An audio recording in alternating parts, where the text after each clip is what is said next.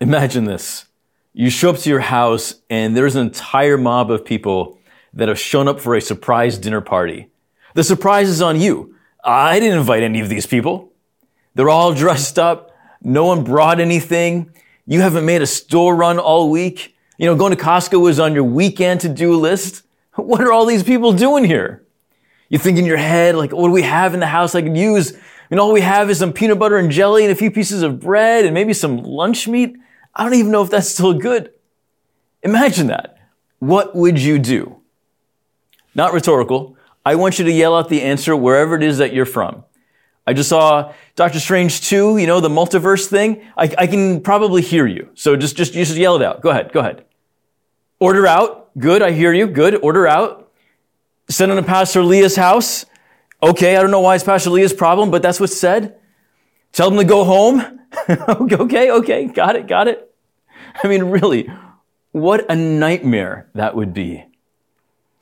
In this message, upon any moment of surprise or in the midst of great need, we're going to invite you to do something else first. But before we get to that, hello and welcome. This is week 2 of our series, The Good and Beautiful Life, where we are talking about living out these 5 missional practices in today's world that we see in the life of Jesus and also throughout the early church, and we want to apply them to our lives. Now, to be completely candid, this is a bit of a last-minute sermon switch here. Pastor Adam was scheduled to give the message, but he came down with COVID. And to his credit, he tried to power through, but realized it just wasn't going to happen. Turns out, just a few years ago, something like this happened to him. And he had to fill in on short notice with a fellow preacher who is wonderful and charming and has got a wonderful sense of humor. Yeah, I was that preacher. I owed him. Full circle. I think he actually did this on purpose. Now, the friend part of me wants to tease him about, I gave him a three-quarters of a fully thought-out sermon, and all I got back in return was like the Microsoft version of like a restaurant napkin with a few scribbles on it. Or maybe I would imitate an Adam story about something I realized in the midst of swimming. Or something like a great spiritual truth that I discovered while driving a donated car that turned off when making a left turn, or something like this. But in all sincerity, I too really wanted to hear from him today, and until we do, we wish him a fast recovery, and make sure you send him your love and your peace and your prayers to him and his family. Today's missional practice is about prayer. And as I was looking at which biblical text to use, it was so obvious to see Jesus' prayer life and how inspiring it is. You can just flip through the pages of Scripture and just see so many texts. Now, if you've been around church life for a while, I'm sure these passages are fairly familiar to you. Like this one. After bidding them farewell, he left for the mountain to watch Netflix and unwind because he was so tired from the work. No, actually it says, after bidding them farewell, he left for the mountain to pray. That's in Mark 6:46. We just celebrated Easter last month, and you probably remember this memorable quote. Then Jesus came with them to a place called Gethsemane, and he said to his disciples, sit here while I go over there and figure out how to get out of this big mess. Nope. Matthew 26:36 says, then Jesus came with them to a place called Gethsemane and said to his disciples, sit here while I go over there and pray. There's at least 20 more instances where the gospel writer highlights Jesus praying in the real-time moment. And I don't even think I found them all. As you read the Gospels of Jesus, maybe you keep a mental note of all the times that the Scriptures mention Jesus praying. How about one more? Like this classic scene right before Jesus feeds the 5,000. Ordering the people to sit down on the grass, he took the 5 loaves and the 2 fish, and looking up towards heaven, he thought, people are going to be amazed by this miracle for thousands of years. No, instead it says, ordering the people to sit down on the grass, he took the 5 loaves and the 2 fish, and looking up towards heaven, he blessed the food, and breaking the loaves, he gave them to his disciples, and the disciples gave them to the crowds, from Matthew 14, verse 19. Today's message is going to focus on this moment. This one verse, and I want to call your attention to what really is the crux of it all. And so I want you to truly imagine this moment with me. Take a breath. Get settled for a second. Imagine now, thousands of people all around you. It's people all over the place to come see Jesus. And initially it was exciting. People came from all over to see him, to get healed by Jesus, to hear him preach. And it was taking a while.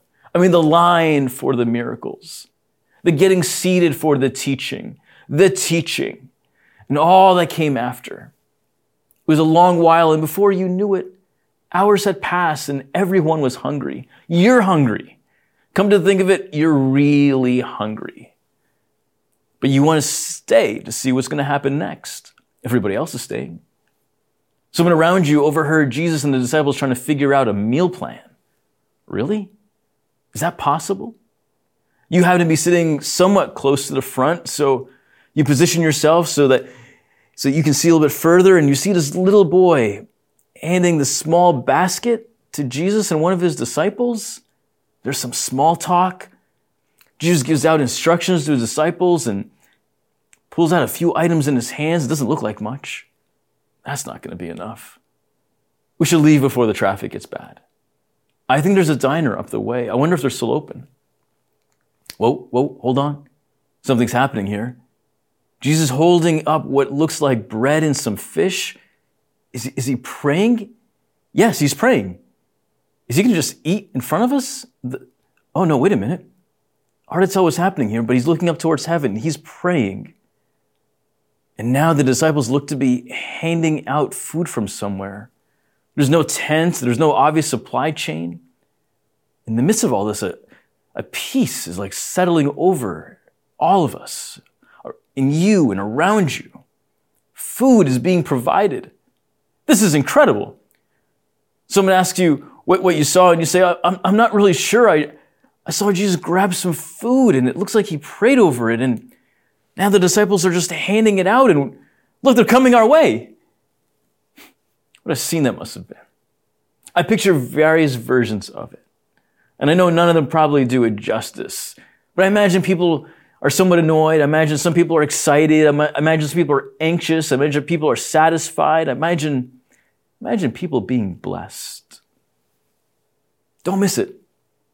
Before all the action, before all the food gets distributed, Jesus took the food, prayed, and then the incredible miracle. Among the extraordinary actions we see from Jesus, he is often praying. And in this miraculous feeding of the 5,000, he begins in prayer. So we have a 3-point message here. And it begins like this. We begin in prayer. The first point is by directing our attention to God. We begin in prayer by directing our attention to God. I often have these spiritual conversations with people who describe themselves as spiritual, but either frustrated with traditional expressions of the Christian faith or have outright stopped, or maybe currently they're at arm's length or in some form of a pause. One friend of mine, who I appreciate very much, explained to me that he really sees prayer as basically a form of superstition. Now, we got into a whole fun conversation about it, and he's only partially right if your prayer life is all about you getting what you want. If all prayer is a means to get what you want, or a fancy way to attempt to manipulate God the Almighty, then yeah, I guess.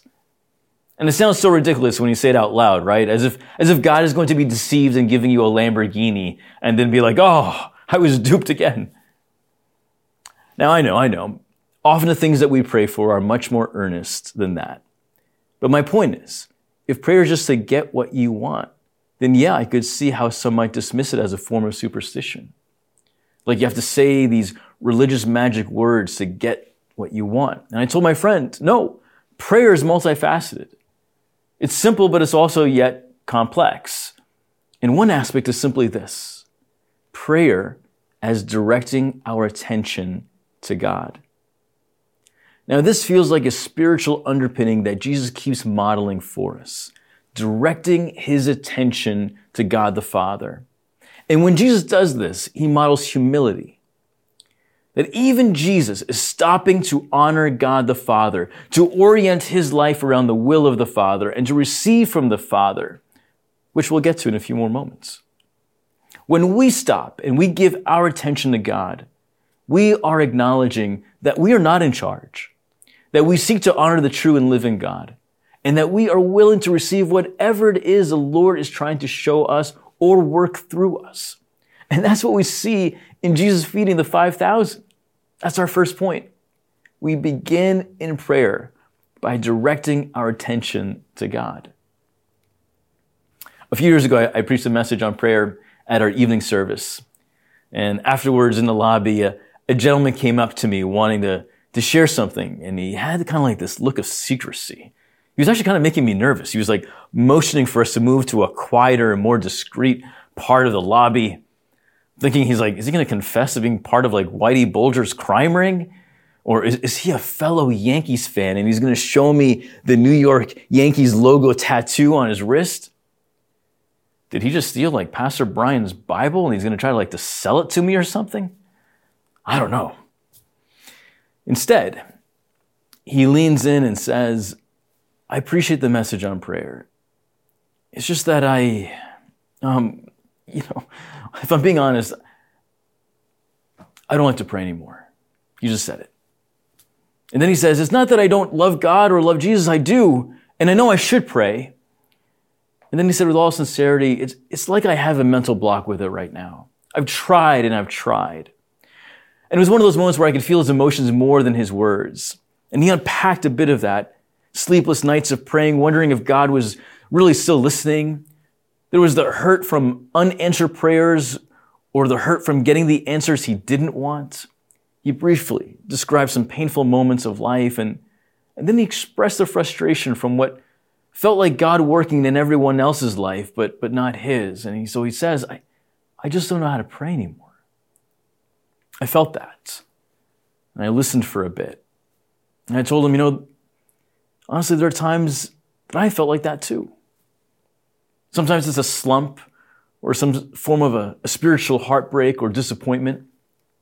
Often I snap out of it and I find my prayer rhythms again, but usually what gets me going is just sitting down and stopping and saying, God, I'm not even sure I have the words right now, but I want to be here.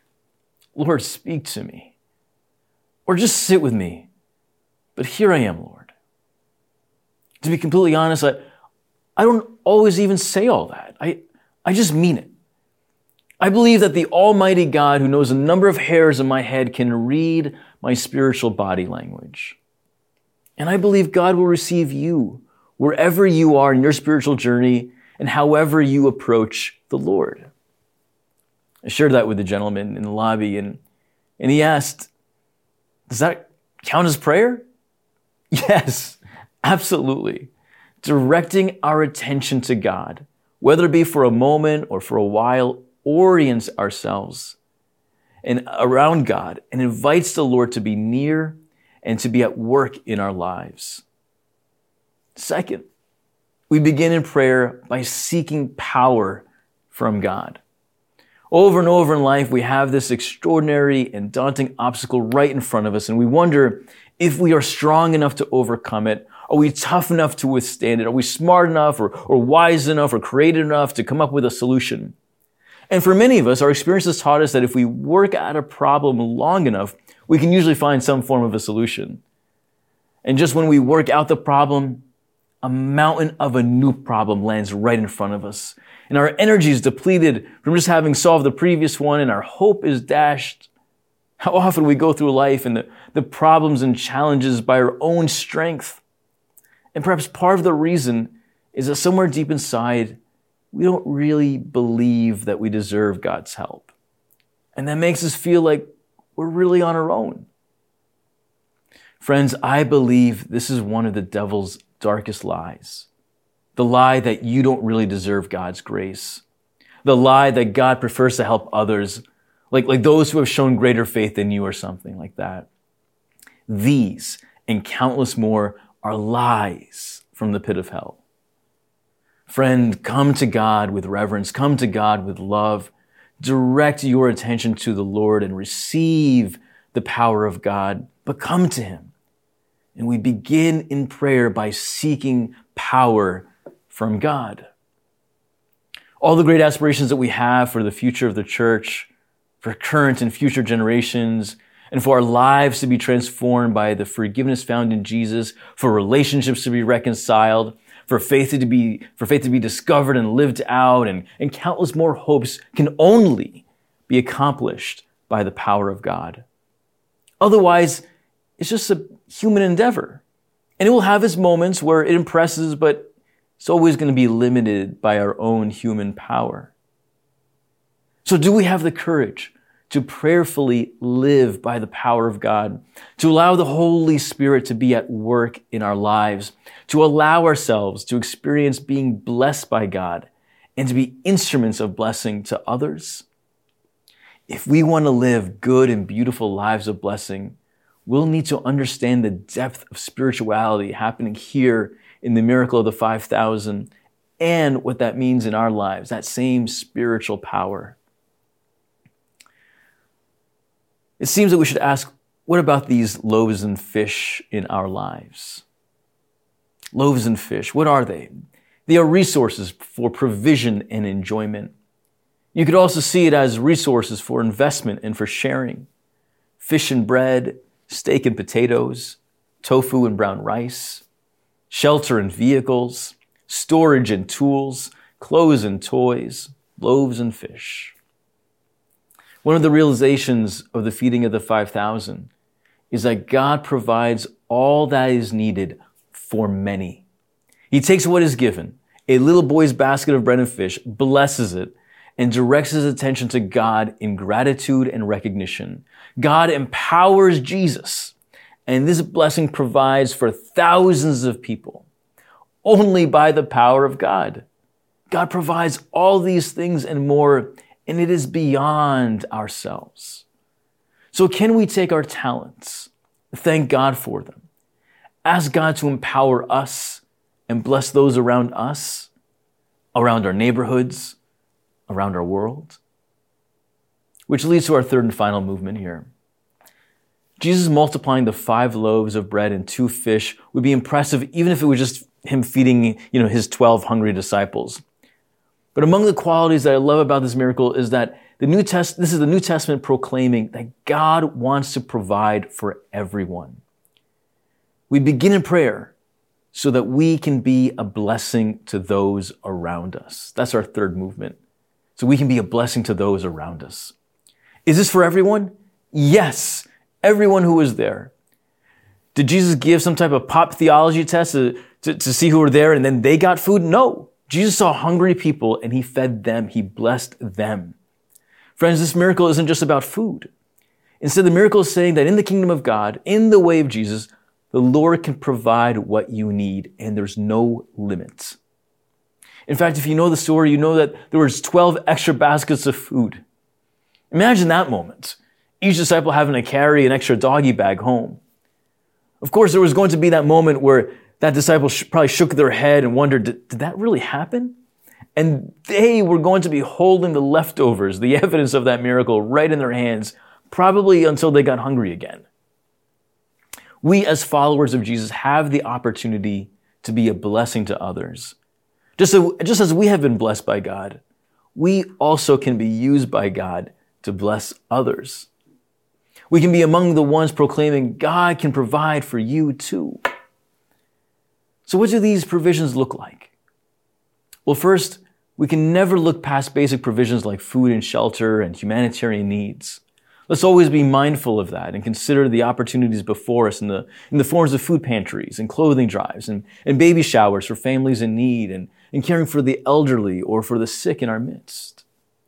Another set of provisions, perhaps one that you see even more often in your everyday life but is more subtle and is maybe more prevalent in our suburban neighborhoods and workplaces, is do people around us know that God can provide for us in the midst of loneliness?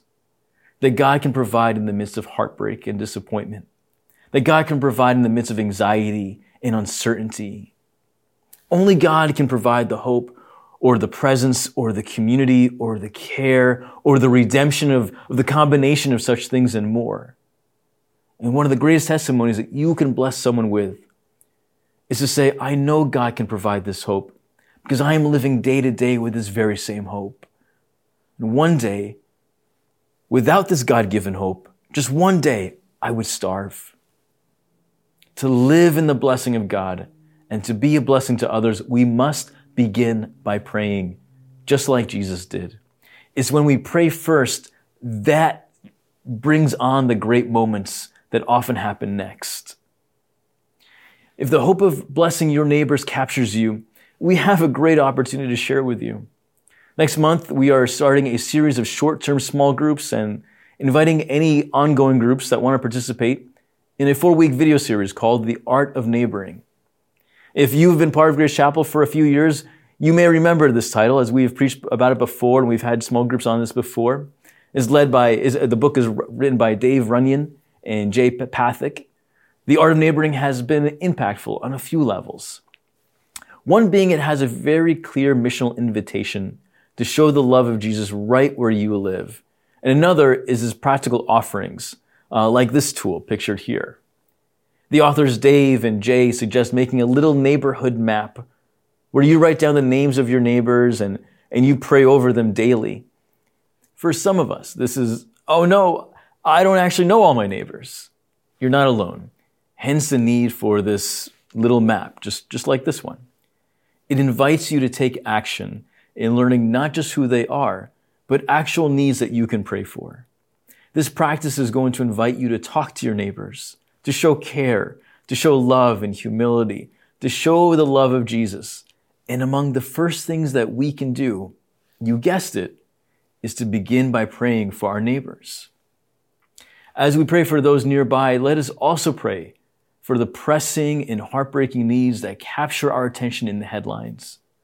This week has been yet another extraordinary one where the pain and violence of the world fills our hearts with a spectrum of emotions that include grief, uncertainty, perhaps even anger and beyond.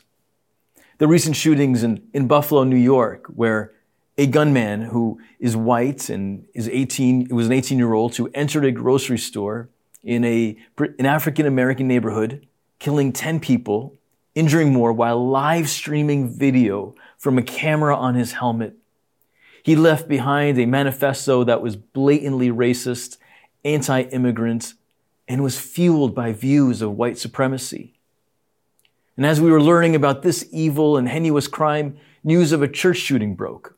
This one at Geneva Presbyterian Church in Laguna Woods, California, where a Taiwanese church was infiltrated by a gunman who opened fire at a luncheon being held in honor of a pastor. And as the Taiwanese-speaking gunman opened fire, this gentleman named Dr. John Cheng attacked the gunman with a chair. He was there with his elderly mother who had just recently lost her husband, and she wanted to worship and honor the pastor, and so her 50-something-year-old son came with her. Our hearts are saddened for Dr. Cheng, who leaves behind a wife and 2 children, and a community that is reeling from this attack that left 5 seriously injured and this one fatality who acted with bravery and sacrifice. We've been here many times before and following a senseless and violent shooting. Early in this message, I mentioned sometimes that I open a prayer just by asking God just to be with me. And I found myself doing that a few times this week. Lord, again? I know I shouldn't be surprised. I just hate this. How long must we sing this song, O Lord? We often wonder and we grieve and we lament. And often these tragedies get politicized and they lead to fiery debates, compounding our hurt and anger even more. And in a series where we're talking about the good and beautiful life, we must ask, what does that mean in a world with so much violence and tragedy? In a world that is filled with racism and hatred and a propensity for bloodshed? What difference can the way of Jesus actually make? And how can we be a people of blessing in the midst of what often feels like a world that feels like it's on a runaway train in an overly complicated world? I heard a story this week that came out of Instagram. a young African-American friend of many of ours who used to be part of this church, and she moved a couple of years ago. She posted this on her feed. I'll read it to you. It says, she reposted this and it says, if you're a Black American who had your groceries delivered because you didn't feel comfortable going to the store because of recent news, drop your PayPal, Cash App, or Venmo, whatever, and let some allies reimburse you. And then she wrote, FYI, fellow Black people, I put my info down and my groceries were paid for 10 minutes later. Obviously, this doesn't solve real systemic issues or delete issues Black people face daily, but it did pay for groceries for this week. I mean, that's amazing. But let's not skip too quickly to the good part. Most of us don't think twice when we go to Whole Foods or to Wegmans or to Market Basket. Maybe this week you will find yourself buying someone's groceries in a similar way, providing someone's bread or fish for the week. But for the next set of weeks, as you shop for groceries, could you pray for the African American community while you're grocery shopping? This is what the Instagram community is doing. And undoubtedly, some are part of the church. But let's also ask, what can churches like ours do right now? There's much that has been said and that needs to be said again and again. But let me first return to the point of this message. As Jesus modeled over and over, especially in the midst of stress and the pain and the fury of it all, we must begin with prayer. We must begin by calling out to God in lament. We must seek the presence of the Lord, to seek God's peace and wisdom and strength so that we can act with justice, love, truth-telling, and goodness. This is where we have to start, and then we have to continue. This series, as you heard last week from Pastor Brian, as you might remember, also previously highlights the missional practices of these 5 steps of bless. Begin in prayer, listen with care, eat with others, serve in humility, and tell the stories. And when it comes to the issues of racism and violence, let us begin in prayer. And then let us listen with care to our family and our friends who have much to share with us, especially our African American friends. Let us eat with those who are different from us. Let us serve in all the ways that invites us to change our perspectives, that challenges our ideological and political views. And then let us create, tell, and share all kinds of redemptive stories that will shape us as individuals, that will shape us as a church and the world around us. Because if we look the other way, whether it be ignoring the blatant racism in front of us, or if we call it by another name, we then forfeit our ability and our calling to be a blessing altogether.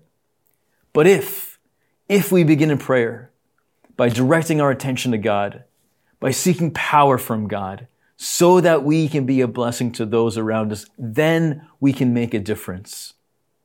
Through this, we can allow ourselves to become instruments of grace, truth, justice, and action. And then we have a chance to live out the goodness and beauty of Jesus in a world that often feels like it has gone mad. It feels overwhelming, like faithful disciples trying to find a solution for thousands of people with no practical resources in sight. And while there are distinct differences there, may we also consider this moment, whether it be in the face of a national tragedy or a profound personal need, that in the crux of the moment where a Jesus type of miracle is needed, Jesus began with prayer. He gave his attention to God, sought power from God, and then the people were blessed. Friends, imagine just one more moment, the kind of good and beautiful life that we can live out in the way of Jesus. Imagine that. And may it be true in our lives. May we be people of prayer, of scripture, and of Jesus' redemptive love, blessing others in his name. Imagine that. And may it begin with prayer. Would you pray with me now? Lord, we are so grateful for the gift of scripture. We're grateful, Lord, that you model the goodness of prayer and the power of prayer. And we pray, Lord, that you would help us, wherever it is in our prayer lives right now. Whether we need to rebuild our prayer lives or deepen our prayer lives, may you help us now. May you help us believe in the power of prayer. and the profound difference that it can make around us and in us. So may you be with us, Lord. Amen and amen.